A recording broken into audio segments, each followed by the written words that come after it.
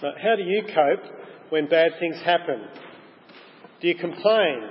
Maybe you complain to someone else, or maybe you complain direct to God. Perhaps you feel sorry for yourself. Or maybe you're tempted to get even, to hurt the person who's hurt you. Peter writes his letter to Christians who bad things are happening to. They're persecuted for following Jesus, maybe by the Jews that they live in the midst of. Seems like around the time the letter was written is when Nero started persecuting Christians and sending them to their deaths. And Peter says some shocking things in this letter. Two of them were in the passage that Alicia read for us earlier. I don't know whether you noticed them as shocking. I didn't hear any sharp intakes of breath when they were read, so maybe you didn't notice them. But look first at verse 9 of 1 Peter 3. Do not repay evil with evil or insult with insult, but with blessing, because to this you were called, so that you may inherit a blessing. God has called Christians to bless when they're cursed, which seems to suggest that God has, as part of his plan, or part of that Christians are going to be cursed because they are Christians. Or a bit further down in verse 14, there's this shocking thing. But even if you should suffer for what is right, you are blessed. Not only has God planned that suffering will happen, but there is something good that will come out of it. God will be blessed when or through your persecution. God will bless you through your persecution. That seems quite shocking, doesn't it? If we kept reading and we got down to chapter 4, verse 19, we'd read these things, as Peter summarises all that he's been teaching. So then, those who suffer according to God's will should commit themselves to their faithful God and continue to do good. Now, I reckon there's two shocking things there. Firstly, that when you suffer, in some way it's God's will. Somehow, the faithful Creator is achieving his purposes in your suffering. The second shocking thing is what Peter wants us to do when we're suffering. Rather than shake our fists at God, he says to commit ourselves into his loving care. This is our faithful Creator who's bringing it. And continue to do good, despite what you're putting up with. Is that realistic? Is it shocking? How is it possible that suffering can be part of God's calling? How can it be a blessing? How can good come out of it? And how can your reaction to suffering actually serve to advance the gospel? They're the questions we're going to think about today. Someone who experienced all of this was John Bunyan, the author of Pilgrim's Progress. He spent most of 1660 to 1672 in prison. His crime? Daring to preach the gospel of Jesus in a church other than the Church of England. Before his imprisonment, his first wife had died, leaving him to care for 4 children, the oldest of which, Mary, was born blind. He remarried a year later. Within a year, he was arrested, leaving Elizabeth, pregnant, to care for 4 children who were not her own, with no means of support. While he was in prison, Elizabeth miscarried. Then for 12 years, off and on, she cared for those children on her own while bearing John and other 2 children. Once he was finally released in 1672, the persecutions and the arrests and the fear continued. That's pretty tough. One bad thing after another. And yet, Peter is teaching us that all of that is in some way a blessing and God's will. So how can good possibly come out of suffering like that?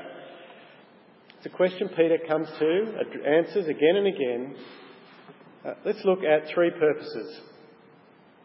Firstly, chapter 1, verse 6, Peter says that trials refine, purify, cleanse, strip away the rubbish from your faith.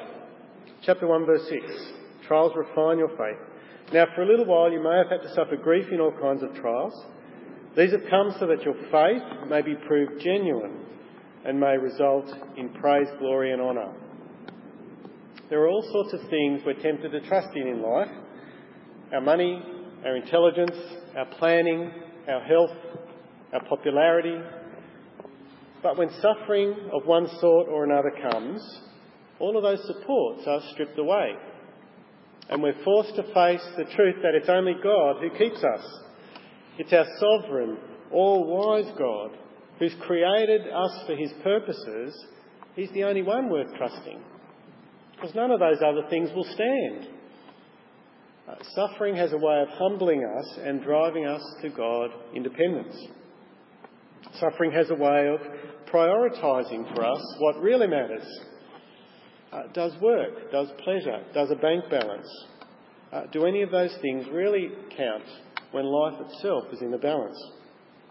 Trials can serve to refine or cleanse or purify our faith. The second good thing that can come out of suffering is that they are evidence that we're following Jesus. Peter doesn't try to explain suffering away, but over in chapter 4, verse 12, he says we should be expecting it. It's a norm. It's a standard thing for Christians who are following Jesus. He says in chapter 4, verse 12, don't be surprised at the painful trial you're suffering as though something strange were happening to you. Instead, verse 13, rejoice that you participate in the sufferings of Christ. Christ endured suffering for a purpose. Good came out of it. It brought our salvation. And if we're following Jesus, then we should expect that we will suffer as well. Jesus promised it. Peter puts it like this in 2 verse 21. To this you were called, because Christ suffered for you, leaving you an example that you should follow in his steps. Jesus went through it for us, so we are to follow him through it. And good can come out of it, just like good came out of Jesus' suffering. There's much more we could say on that, but let's keep moving. Thirdly, suffering shows that we're done with sin. Chapter 4, verse 1, Peter says this, therefore, since Christ suffered in his body, arm yourselves also with the same attitude, because he who has suffered in his body is done with sin. When life is falling apart, you've got choices to make about what really matters. And those difficult times can actually harden you against the seductiveness of sin. When you are choosing to endure suffering for the sake of Christ, you're actually saying his name, his glory, his purposes are more important than my comfort. His purposes matter more than my own selfishness. And God can actually use those decisions and that obedience to make you more like him. Suffering can show that you're done with sin. But there's a fourth good thing to come out of suffering. That's what we want to focus on today. It's part of this series. It can actually be good for the gospel. It can make other people recognise Jesus in us as we endure in a way that they can't understand. Now, the particular sorts of trials Peter's thinking about are not sort of general trials, sickness and unemployment and such things, but persecution specifically for being a Christian. We're not particularly familiar with that, but there are plenty of places in the world, our Christian brothers and sisters, for whom it's a daily occurrence. And Peter says the way we respond to the people who persecute us can produce good. So, for example, verse 9 of chapter 3. Do not repay evil with evil or insult with insult, but with blessing, because to this you were called, so that you may inherit a blessing. Choose to bless, to pray for, to love, to give good things to those people who insult you, who persecute you, who ridicule you, who take things away from you. Because God's blessing for you depends on that. It depends on you giving those things to others. We think our life will be better if we pay back. But God's promise is our life will be better when we repay with good instead. That's the way we're to respond. God intends us to respond that way. 4:19 we read before. It's one of those shocking verses. So then those who suffer according to God's will should commit themselves to their faithful Creator and continue to do good. God intends us to respond that way, to respond with love when we're hated, to respond with patience when people are angry with us, not to get even, not to do evil. And when we choose to do that, we're actually saying, we're committing in faith and saying to God, I don't understand why I'm receiving this, but you made me, you know what's best, and so I'm going to keep trusting you and blessing in the face of persecution. So why on earth could it be God's will that you receive those sorts of curses and that sort of persecution? 2 verse 12, here's an example of one of the good things that can come out of it. Peter says, live such good lives among the pagans that though they accuse you of doing wrong, they may see your good deeds and glorify God on the day he visits us. Your positive response to their negative can actually cause those people to recognise something different, can recognise Jesus in you. It sounds simple, doesn't it? Okay, it's not a difficult thing to understand, but gee, it can be difficult to do, can't it? Just yesterday I was walking through the shopping centre and I was whistling, and there was a guy sort of in front of me with his arms like this, and he was sort of stomping past me, and he turned round and said, "What the F are you whistling for?" And I said, "Oh, I guess because I'm happy." And he said, "Well, shut the F up." And, well, how do I respond to that? Well, bless you, brother. I'd like to say I did that, but I said nothing, really. And my first thought was, well, I could say, don't tell me what to do, but I might have ended up with a punch on the nose. But it's easy to know the right thing, but it can be harder to come out and say it, can't it? Often we're tempted to do the opposite of what we're supposed to do. We often want to respond in kind, to respond with impatience or anger, to curse when we're cursed. That's the natural, that's the human way. Sometimes we're tempted to get defensive or embarrassed when we're ridiculed. We shut up and say nothing rather than speak for Jesus or to bless. We can also blame God. It's another response. A sinful response is to feel sorry for ourselves, to complain to God, accuse him of not caring, accuse him of not being able to change our situation or not noticing. One of the other sinful responses when we suffer like this is we can feel sorry for ourselves, and then we can do something to try and make ourselves feel better. Maybe we get angry at somebody else. We kick the dog, or we get angry at our spouse or our kids because they're easy targets. Another response is we can fall into, we can give in to a temptation, a habitual temptation that we seem to turn to whenever we're feeling low. Maybe it's shopping or some other sort of self-indulgent sin. And we say to ourselves, well, I deserve this little perk, this little nice thing because, well, I've been treated so badly. When we're doing any of those things, we're shifting our identity from belonging to Christ, being a child of God who gives us good things, and instead we're looking to seek glory from something else. Our identity becomes that of a sufferer, a victim. We're tempted to covet what other people have or are. We're tempted to distrust God, tempted to think he doesn't know what he's doing. I wonder how you respond when tough things come, when people ridicule you or insult you. Is your first reaction to sin, or is it to respond with blessing, to live godly lives, Place yourself into God's care, who loves you as your Heavenly Father. Peter says, do good, say good, people will see it and give praise to God. Well, the next hint Peter gives us about responding to suffering is there in verse 14 of chapter 3.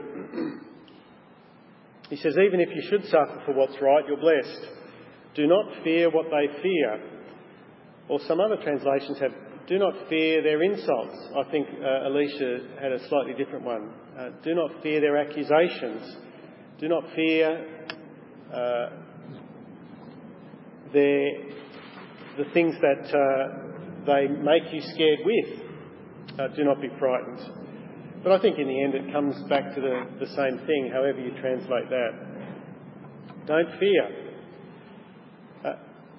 So often in the face of suffering, Christians distinguish themselves by being able to face their persecutions and their suffering without some of the fears that the rest of the world has.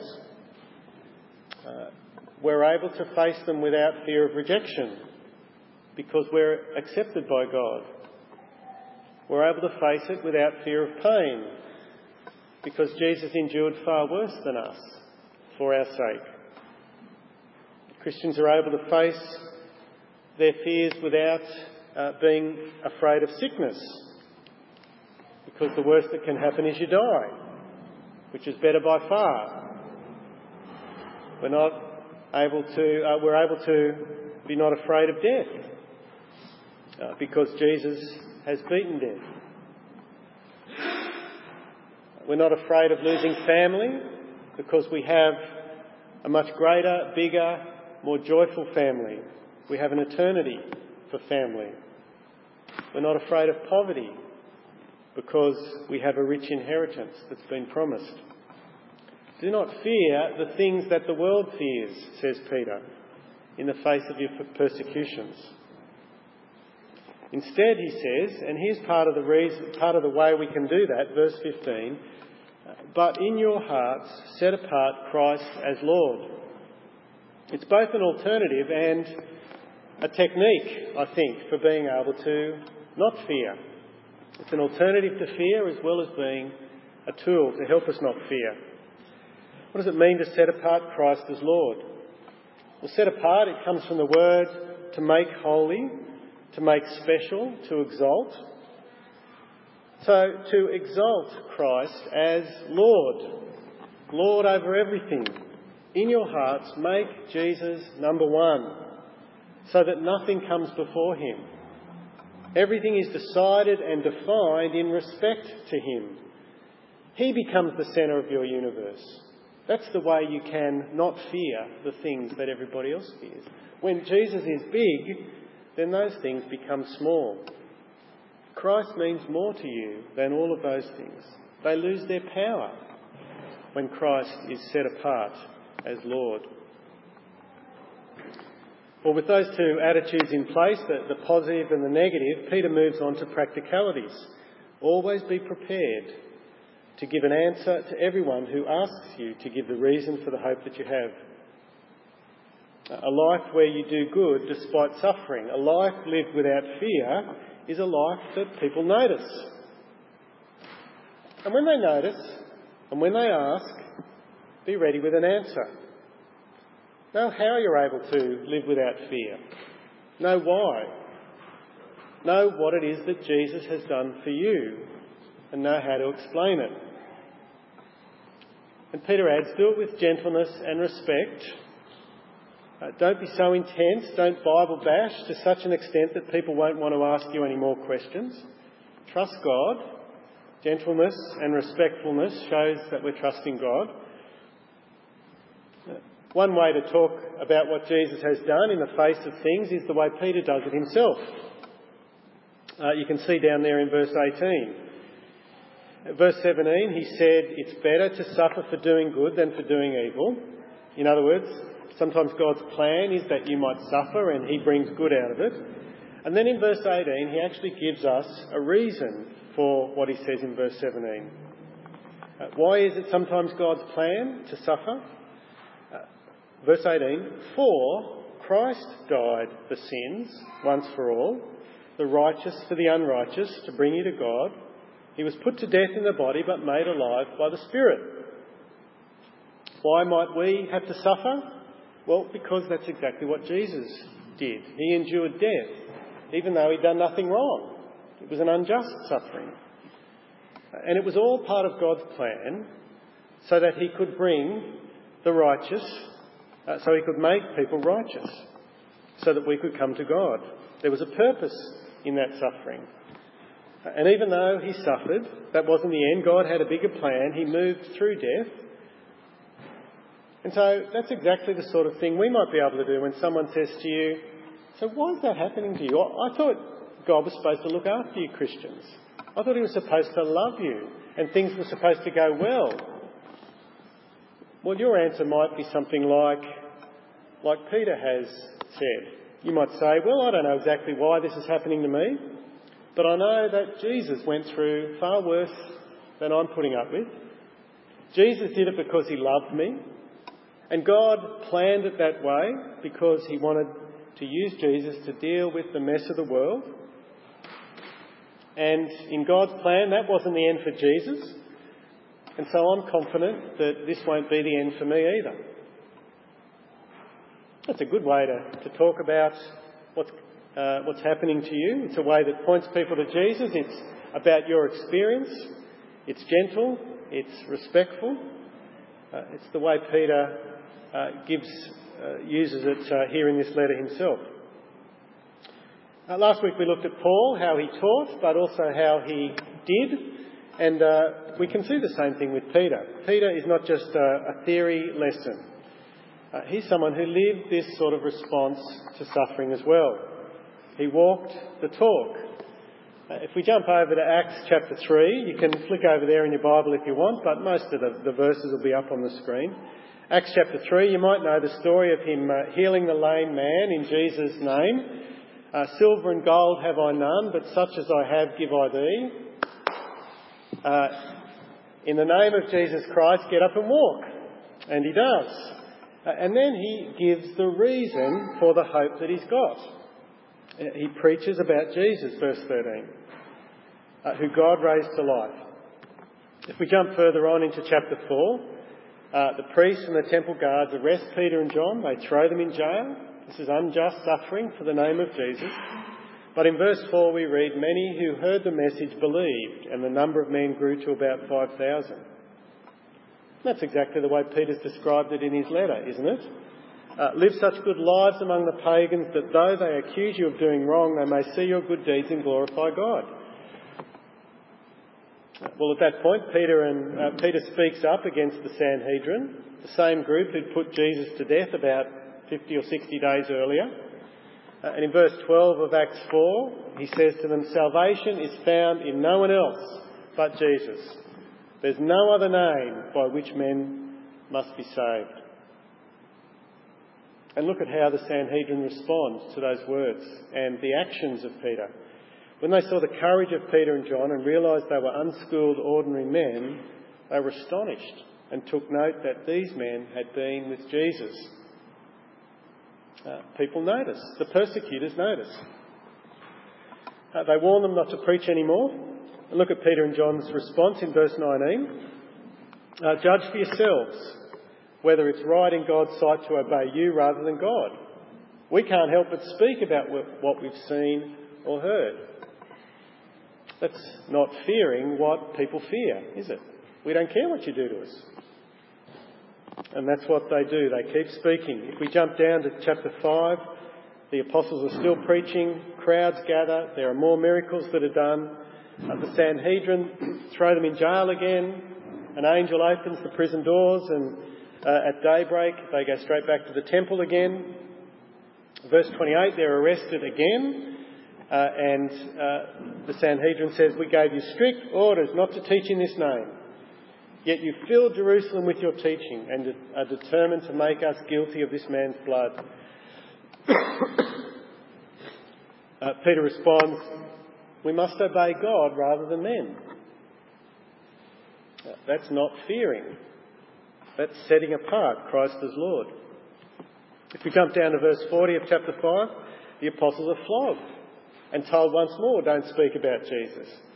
But look at how the episode finishes. Does the flogging, does the persecution work? Well, the apostles left the Sanhedrin rejoicing because they'd been counted worthy of suffering disgrace for the name. Day after day, they never stopped teaching. Well, it's following the example of Jesus himself, isn't it? Rejoicing that they'd been counted worthy to suffer disgrace for the name. The gospel spread throughout Jerusalem, Judea, Samaria, and ultimately to the ends of the earth, through Christians like Peter suffering and responding in a godly way. Peter taught it, Peter lived it. But what about John Bunyan? What do we learn from his life? How did his suffering cause the gospel to advance? Well, for Bunyan, the key to setting apart Christ as Lord in his heart was to focus on the Bible. One of Bunyan's biographers wrote this: "Prison proved for Bunyan to be a hallowed place of communion with God because his suffering unlocked the Word and the deepest fellowship with Christ he'd ever known." And then he quotes Bunyan: "I never had in all my life so great an inlet into the Word of God as now in prison. Those scriptures that I saw nothing in before were made in this place and state to shine upon me. Jesus Christ also was never more real and apparent than now. Here I've seen him and felt him indeed. I have had sweet sights of the forgiveness of my sins in this place. And of my being with Jesus in another world, I've seen things here that I'm persuaded I shall never, while in this world, be able to express." That's while he was locked in a prison cell and while his wife was trying to raise their family on her own. He especially cherished the promises of God as the key to open that door to the experience of heaven. "I tell thee, friend," he writes, "there are some promises that the Lord hath helped me to lay hold of, Jesus Christ, through and by that I would not have out of the Bible for as much gold and silver as can lie between York and London piled up to the stars." God used suffering and persecution as blessing. He used it to turn Bunyan to himself so that he might set apart Christ as Lord. Without Bunyan's persecution, the world probably would not have Pilgrim's Progress, the most widely distributed book in the world other than the Bible. George Whitefield said of the Pilgrim's Progress, "It smells of the prison. It was written when the author was confined in jail, and ministers never write or preach so well as when under the cross. The Spirit of Christ and of glory then rests upon them." Let me finish with one of the great scenes from Pilgrim's Progress. Christian, the hero of the story, recalls when he's in the dungeon of Doubting Castle that he's got a key to the door. It's a key called promise. And what's significant isn't just what the key is, but where the key has been hidden all along. "What a fool I've been," he says, "to lie like this in a stinking dungeon when I could have just as well walked free. In my chest pocket I have a key called promise that will, I'm thoroughly persuaded, open any lock in Doubting Castle."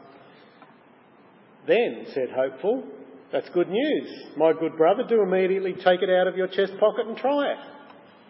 Then Christian took the key from his chest and began to try the lock of the dungeon door.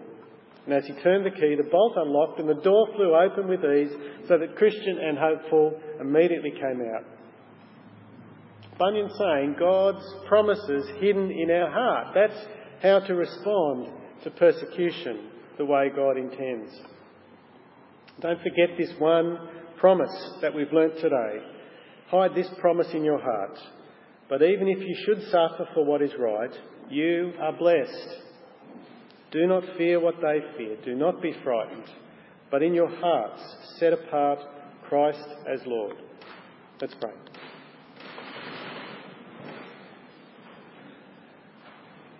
Heavenly Father, we don't want to pray for persecution. We don't want to pray for suffering. But we do pray that you would make us like Jesus. We want that, or at least we want that.